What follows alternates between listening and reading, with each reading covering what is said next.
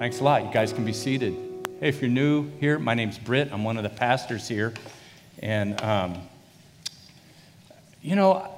I think it can be incredibly difficult to identify yourself publicly as a Christian in a society that is increasingly telling you to keep those views private. In fact, as our age grows more and more secular, I think we see Christians being characterized as being weak or ignorant, even bigoted. And oftentimes when a Christian publicly identifies themselves as a person of faith, that can be met with ridicule and hostility. And what that does for people of faith is it causes us to kind of recoil, to want to insulate ourselves from ever having that experience again. In fact, some of us even have, because of our fear of facing ridicule or hostility or ostracization, whatever happens, we've constructed even a philosophy that helps us become insulated, or even a theology in some cases that allows us to keep our distance from the people around us. Last week we started a new series that we're calling Devoted, and this is just a collection of messages about what it means to be devoted to God. And we said that devotion is a fusion of heart and commitment, that either one in and of itself is insufficient, that true devotion involves our hearts and compassion, and also involves our acts and our commitments. And nowhere is that more evident than what we talked about last week, the one who's devoted to us. And we launched with this one truth, that God is and always has been wholeheartedly devoted to you. And we didn't just look at Jesus' life or his death on the cross. We traced it all the way back to the origins of man, that in the creation account, every person, gender, creed, ethnicity, skin color, economic situation, nation you're born into, we've all been given the dignity of being stamped with the image of God. That God is wholeheartedly devoted to you. And I don't know about you, but that sparks something in me. In fact, it does more than that. It demands something of me. That in spite of my fear, in spite of resistance that I might face, there's this one truth that I want to spring off of today, and it is this: that a Christian can and should be devoted to sharing the gospel. A Christian can and should be devoted to sharing the gospel. You see, God wholeheartedly devoted to you also translates to all the other yous that are sitting in this room with you today, and all the other yous that are in this valley, and the yous that are beyond this valley. God is wholeheartedly devoted to us, human beings. Remember, God so loved the world that he gave his son. That world includes you, certainly, and others. And because of that, Paul says that we're called to live a life of love, just as Christ loved us. And Jesus told his closest followers, take these words, take this thought into the world and tell them about the good news. Because the most natural response to receiving the good news is to want to share the good news. Because when we respond to the gospel, we're made whole again. Something comes alive in us that wasn't alive without God's Spirit. And when I say gospel, I'm not just talking about this sin transaction that happens. When we step into faith, there's like a ledger in our minds. It's like all the stuff I did wrong, and then Jesus paid for all of it, and now I'm good. It's much bigger than that. Jesus said that his purpose was to bring life in all its fullness. And if the good news is that not just that Christ died for our sins, but that he came to transform us so that we could become people that experience the complete fullness of life, life the way it is meant to be, how could we withhold that from others around us? In your New Testament, it starts off with books that you may be familiar with, Matthew, Mark, Luke, John, and then right after that is a book called Acts. And Acts is a book about the early church and some of the things that they did and the way Christianity spread. And one of its most prolific topics is to trace the travels of a man who was formerly known as Saul, and he becomes Paul, and he's miraculously converted. And then he sets about to share the gospel around the world. And he goes on trips through the known world. And on his second trip, he stops in Corinth. And Corinth is a city of, at that time, maybe 100,000. It's right on it's on the water, and a road of commerce that was critical goes right through the middle of the city. And Paul stops there, and he shares the gospel. And in Acts 18, we have Luke, the author of Acts, what he records about that stop. In Acts 18:5, he says that Paul devoted himself exclusively to preaching and testifying to the Jews that Jesus was the Christ. Now, this is Paul's typical strategy to go into a community and start in the synagogue and start a religious dialogue about Christ, the Messiah. He began with the people that were looking for the Messiah, and then he would always expand from that toward people that had no religious traditions. And I want to look at this idea of Paul and his devotion to spreading the gospel. But before we do that, I want us to look at what are some perspectives that we might hold about sharing our faith with others. And this is going to be up on the screen, but it's also in your notes. So there's three perspectives I want to highlight. First of all, you might be here today and say that, well, my faith is private. That's how I feel about my faith. My faith is in a box, and it's not something that I talk about. It's for me. And you might have people that are unreligious, religious, Christian, not Christian, all kinds of versions of whatever, but it doesn't matter because you just don't talk about those things. Your faith is private. Another perspective would be that your faith is secluded.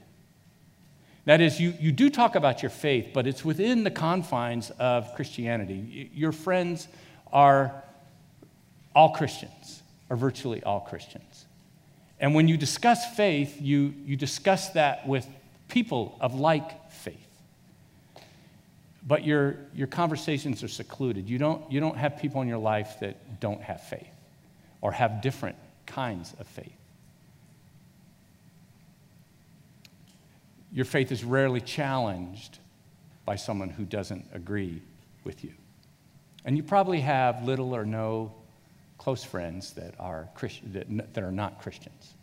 In fact, some of you even have like a more refined approach to that. They're not just Christians in your box, there's Christians of a certain kind, right?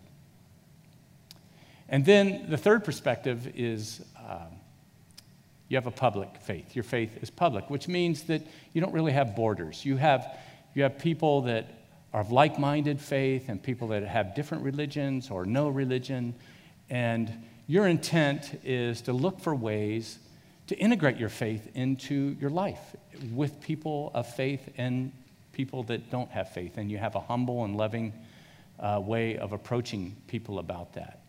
But your faith, in the end, is public.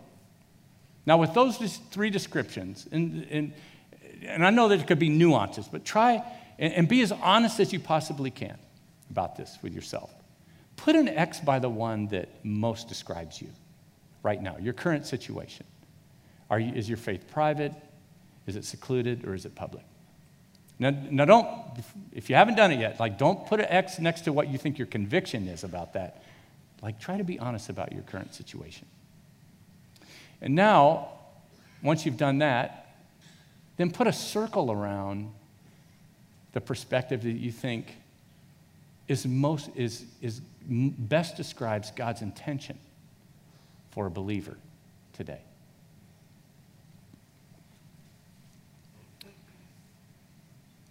For many of us, that was like an uncomfortable exercise.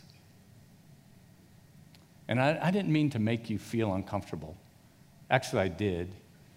But I can't even say I feel bad about it.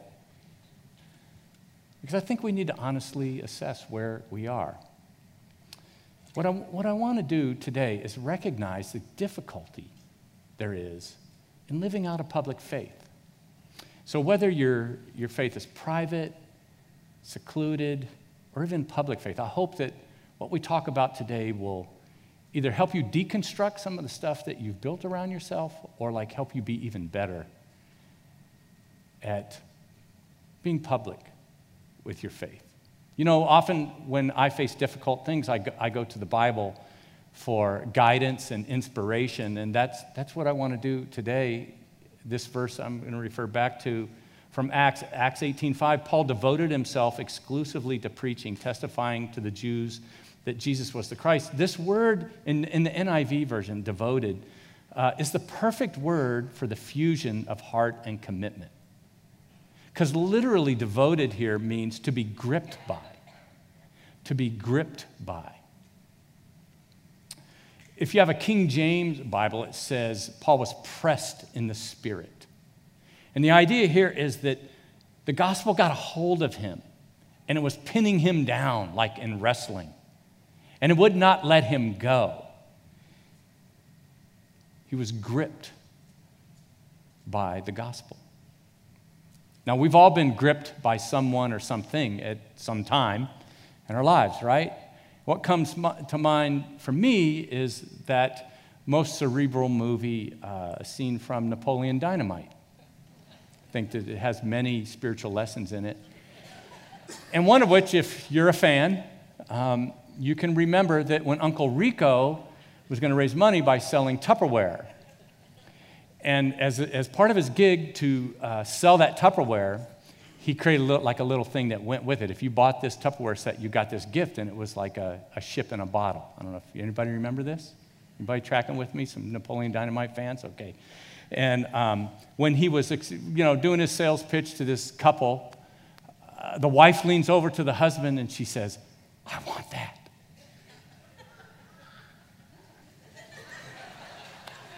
That's what it's like to be gripped by the gospel. It's like you want it. It possesses you. And Paul, in this sense, was gripped by the gospel.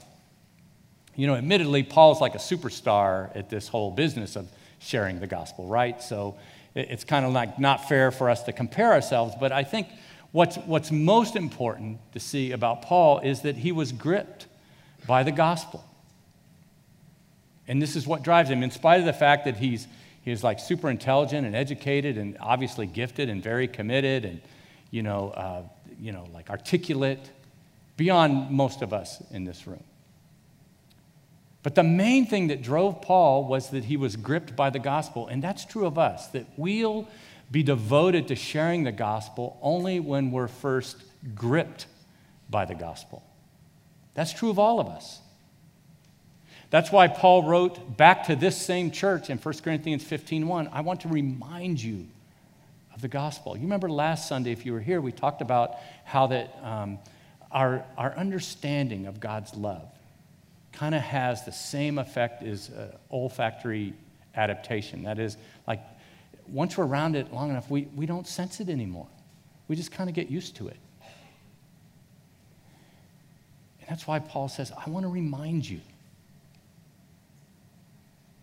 I don't want you to ever forget the fact that Jesus came, not just to die for your sins, but he came to bring you a way of living that allows you to live life to the fullest. That's why he said in Galatians 2:5 that he wanted the truth of the gospel to remain in them.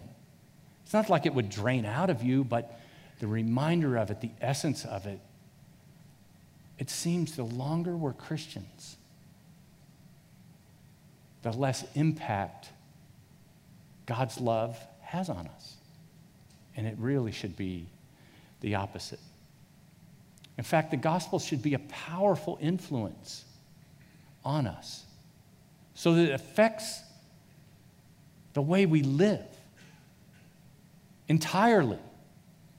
In Philippians 1:27, Paul said, "Whatever happens, conduct yourselves in a manner worthy of the gospel of Christ."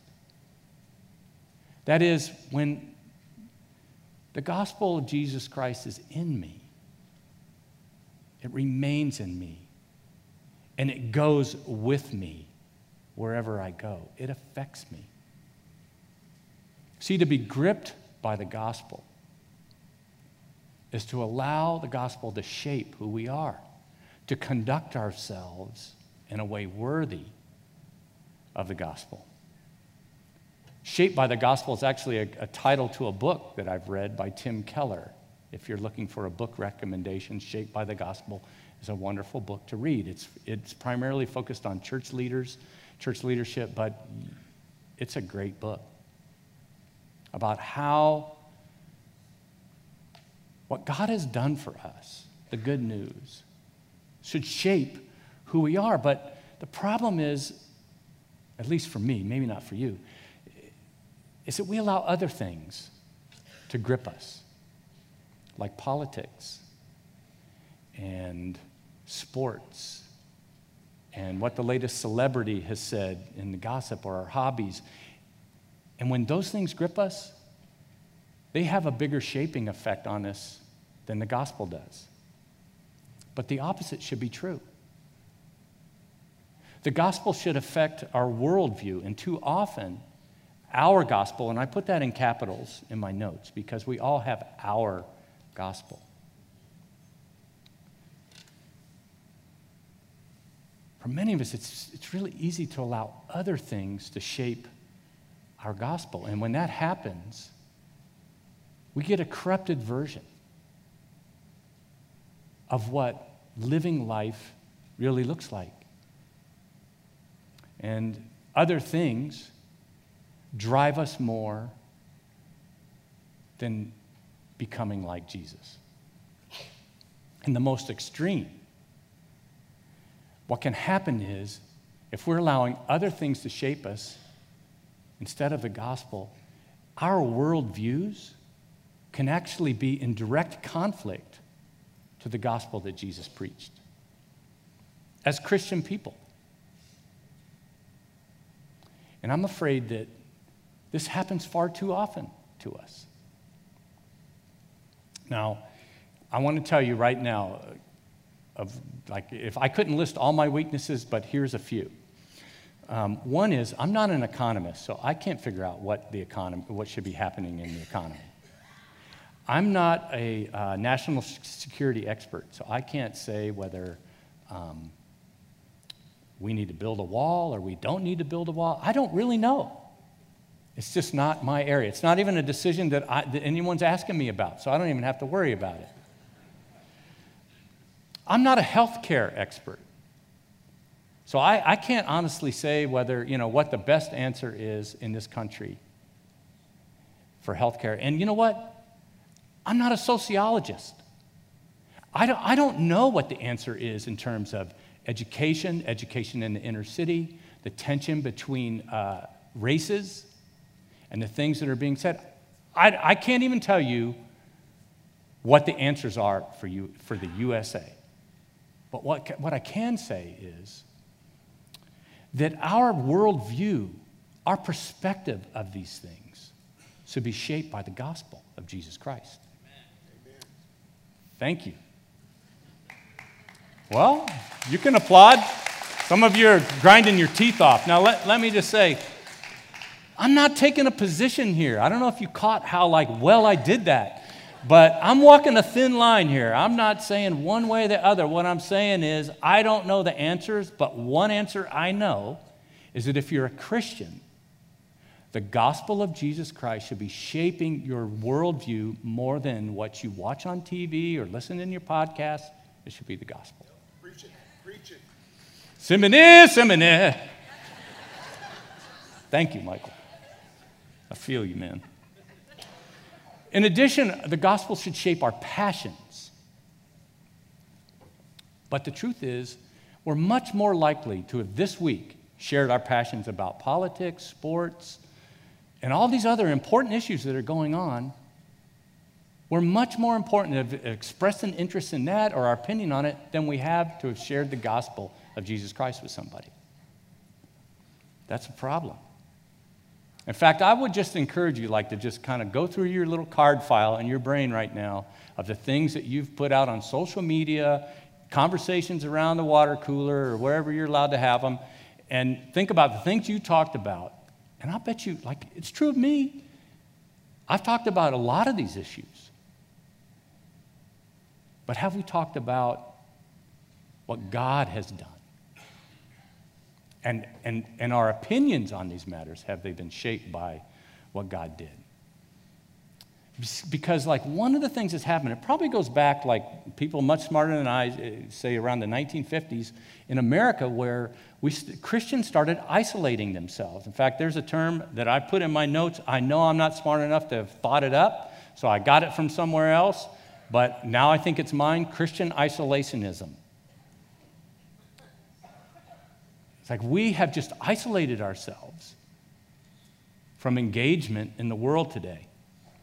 And some of us have constructed theologies or philosophies that allow us to do that say that the Christian community should break away, that we should be, find our own place, and the most we do is jump out of a rabbit hole and share, drop a gospel bomb and then scurry back to our hole. And we've built a theology out of that. But let me ask you this question. I'm not trying to make you mad. I'm just trying to make you think, okay?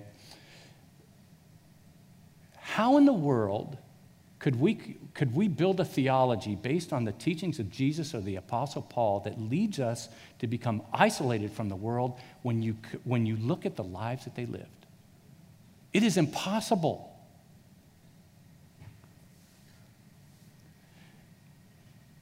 And it should be repented of.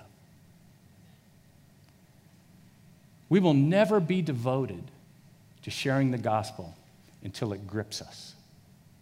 And when it grips us, it will shape us.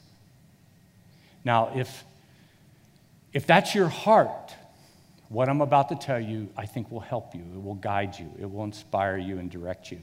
And if it's not quite your heart, or maybe you want to be a person who is devoted to sharing the gospel, but man, it's you've seen so many bad patterns to that. Maybe it's been inflicted upon you. I think what I'm going to share from this little passage, this little part of Paul's life, I think it will help you. I hope that it does. That's my intent.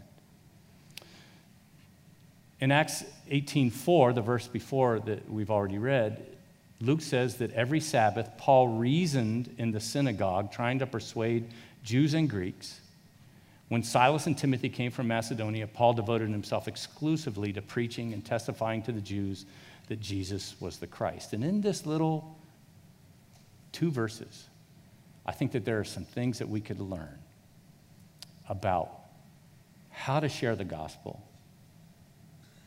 about why we should share the gospel, and about how we can share the gospel in a way in keeping with the gospel. And I ask you to consider these thoughts, okay? First one, consider an intelligent approach is better than a confrontational one. Consider that an intelligent approach is better than a confrontational one. The intelligent approach is very typical of the Apostle Paul. In Acts 18:4, Luke writes that every Sabbath, Paul reasoned in the synagogue. That is, he entered into a place of dialogue and he had conversation with them about Jesus Christ being the Messiah. And the truth is, we cannot expect people to embrace a gospel just by I told you the truth, now I'm done, I'm moving on. It doesn't work for anybody. And it certainly isn't effective to ridicule them. People have questions. People need to know the whys. And that's why connecting with people in dialogue that's intelligent is much better. And I think somehow this gets corrupted. We have misconceptions about what it means to share the gospel. Some of those misconceptions come from a misreading of the Bible. I ask you to consider, like this tell it like it is, in your face, I'm right, you're not. That's a misreading of the Bible. Now, you might disagree with me. There's times to take a stand. Don't think that I'm going all soft. You guys know me. But we have to enter into conversation with people. And if you do a careful reading of your Bible, either Jesus or Paul, you will find that they most often took an intelligent dialogue approach with people. And the hard passages, the hard things, I'm telling you like it is, were reserved for the religious people, for those of us who name the name of Christ. That's who got their hides tanned by Jesus and Paul. In fact, that's what drives Paul to say this in Romans 2:4, have you forgotten that it's kindness that leads to repentance? Another thing that I think leads us down the wrong road is kind of like the moldy methods of the past. There's the misreading of the Bible, and then there's the moldy methods. It's like we become so wedded to old methods. I've been trained in every evangelism class there is. I've been to Evangelism Explosion, the 4 spiritual laws. I've done all of that. And the truth is, cultures change. And I think sometimes we get so married to a certain way of sharing the gospel that any other way of sharing it is not the gospel to us. But we're really arguing over the method. And I think that undermines our ability to dialogue in the culture that we're in. When I first became a Christian, they used to drop me off in a neighborhood. I was in 10th grade. They'd drop me off in a neighborhood, and I went knocking on doors, and they'd answer the door, and I'd say, hey, if you died today, would you go to heaven? That's a great way to get into people's hearts, isn't it? It's like, and I've told you guys before, I was a full-on stoner, long hair, roach clip, with resins on the roach clip, and I'm there talking to them about Jesus. I wasn't that sanctified in the beginning. I wasn't this altogether that I am now. And then, they would take us to the airport, and we would witness there. And I was the first Hare Krishna walking around, only I was spreading Jesus, not Hari or whatever is in that. And I would walk up to people and say, hey, where are you headed? Dallas. No, I mean your final destination. I had all these, I thought that went up all on my own, by the way. It's I'm not doing that anymore. It's a different time. Sometimes we get married to the method. And then other times it's just our flesh, right? Isn't it? Sometimes it just feels really good to zing somebody with a Bible verse or get above them and condescend to them and really blast them about their lifestyle or their ridiculous position. And it is essentially, I'm right and you're not. Do you know that rarely are people ever condescended into believing the gospel? When the past few years we've been running in the LA Marathon, I think I've shared this story with you before. It's you finish at the finish line, and some of us have finished in other places, but we won't talk about that. But if you make it to the finish line, there's the World Vision tent. We're all partying. You get to go down the red carpet. But always, the past 2 years, there's these guys over there with the bullhorns and the signs, turn or burn. And it's and they're just yelling into the thing. And it's I just want to go over there and go, dude, nobody is listening to you. You're being ridiculous. It's that's not the gospel. When we take an intelligent approach and we enter into dialogue, you know what we end up doing? Listening. And listening helps communication, by the way. And then when we listen and we have dialogue, we get to know somebody. And then we can answer the questions that they actually have. And we find out we have all these things in common. Paul did that just the chapter before this one. He goes into Athens. He goes to the place, the Areopagus, where people discuss these matters. And he says, hey, I notice you have an inscription here that says, you believe in the unknown God. I believe in God too. Let me tell you guys how I think it's Jesus Christ is really the God that you're looking for. And he has this dialogue with them, an ongoing dialogue.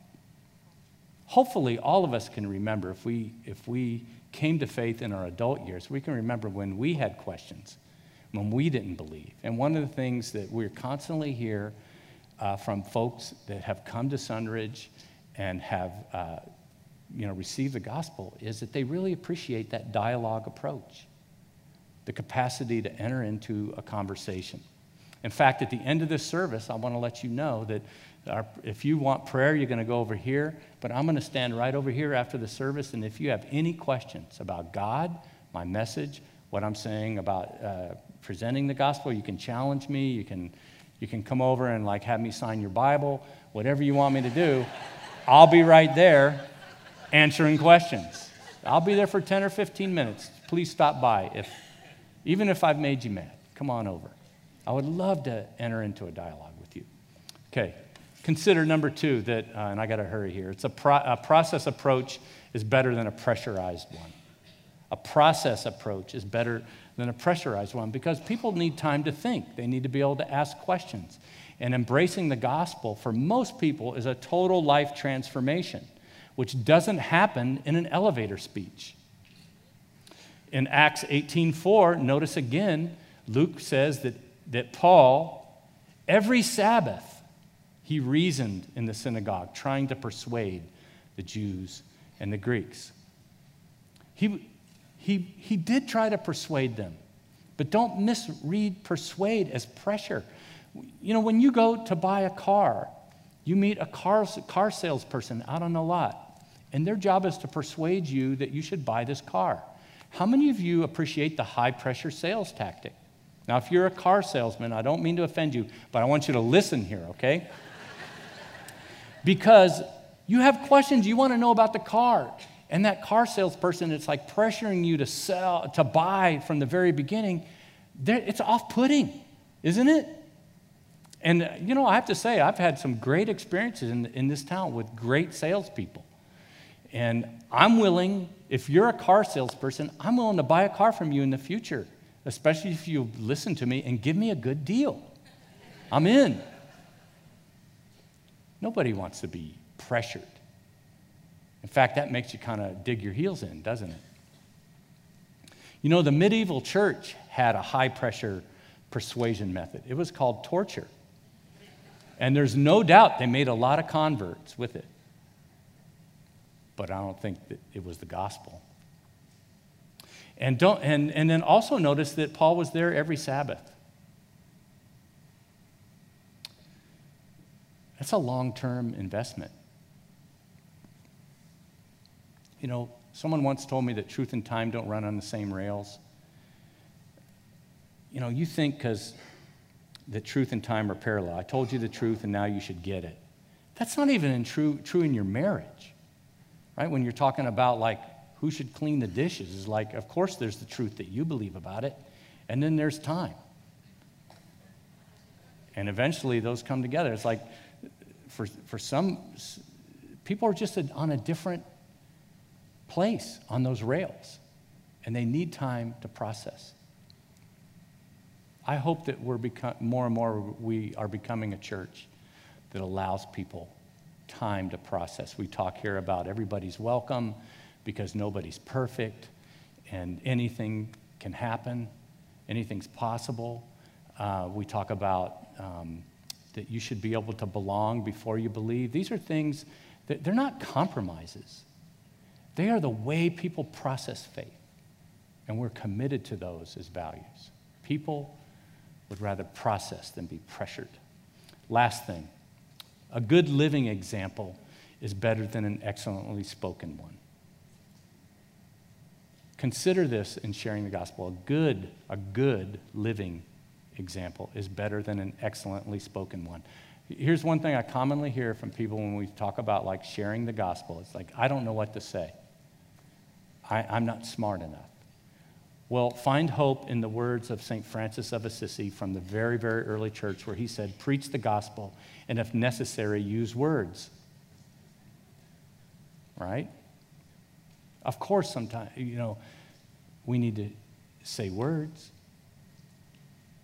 But honestly, that example of living out the gospel, I promise you, will give you ample opportunity to talk about the gospel. But it means you have to be with people. In Acts 18:11, just a little later here, Luke tells us that Paul stayed in Corinth for a year and a half. He didn't just whip in, drop some gospel bombs, and go on to the next city. He didn't have 7 suits and 7 sermons. He stayed with them. And that was very typical of Paul in 1 Thessalonians 2:8. He says, we loved you so much that we were delighted to share with you not only the gospel of God, but our lives as well, because you had become so dear to us. And the plain truth of the matter is, people need to see the gospel on human beings. Jesus was God incarnate, the Bible tells us. That is, he was God con carne. He was God with flesh. And much of our understanding of who God is comes from the life of Jesus, because it's a person living out who God is. It's the same today. People need a living example of the gospel. That's why I'm so thrilled about what we're doing with Clean Water in Africa. I love it that we're doing the Kids for Clean Water. We have families now that can join us in this effort to in communities in Africa. World Vision is there. In our efforts, put them there and put clean water and health habits and the understanding of personal hygiene. Because we run and we raise money. But when they're there, just that simple act allows them the opportunity to bring the gospel. I love what Bob is doing. Bob, in a prison. How many years have you been doing that? 6 years this guy's been walking over to the Southwest Detention Center. And people aren't talking about how awesome Bob's sermons are. They do that for mine, but not Bob's sermon. The letters he gets are an appreciation for him showing up. And he's been doing it for 6 years. And that's why there's fruit. People need a living example. What I love about those and some of the other outreach efforts that we're doing is we realize that people are not projects. That we bring hope and we live love. And when people see that, they see Jesus. And Lord willing, God gives us an opportunity to talk about that hope. So often I hear from people who say, I was in this group, I came to this church because, and the thing that resonated with me was, and they tell me a story about a person or a group of people or a family who are living out the gospel. A living example is far better than the most excellently spoken example. I got my first surfboard when I turned 50. And if you've been at Sunridge for a while, I love surfing. I'm not that good, but my first surfboard, I got at age 50. And I lived in Huntington Beach before that in my younger years for almost 11 years. And I never surfed. I lived in Surf City. I didn't surf. That's really sad. There's a lot of regrets in that. And when I look back on the opportunities that I missed out on, maybe you have some of those. You ever have like that discussion that later you look back and you go, oh man, I wish I would have said this. It's I was there, I had the opportunity, and usually it's in an argument. I think of really good zingers afterwards. But when you're sensitized to an opportunity, it makes you say, this really matters. So I got to bring it my all. I got to be good. That sales presentation that you have this week, you know that a lot depends on that. I went to Yosemite just a couple months ago for the very first time, and I knew I'd have about 8 to 10 hours to crush Yosemite Valley. And we were on the gas to see the things that we really need to see, because you know why? We knew we had an opportunity, and we didn't know if we'd ever get back to Yosemite. Do you know what? When we get to heaven, we will not have the opportunity to share the gospel. That book will be closed. That's why it's so important for every Christian, for every church, to be devoted to sharing the gospel. Let's pray.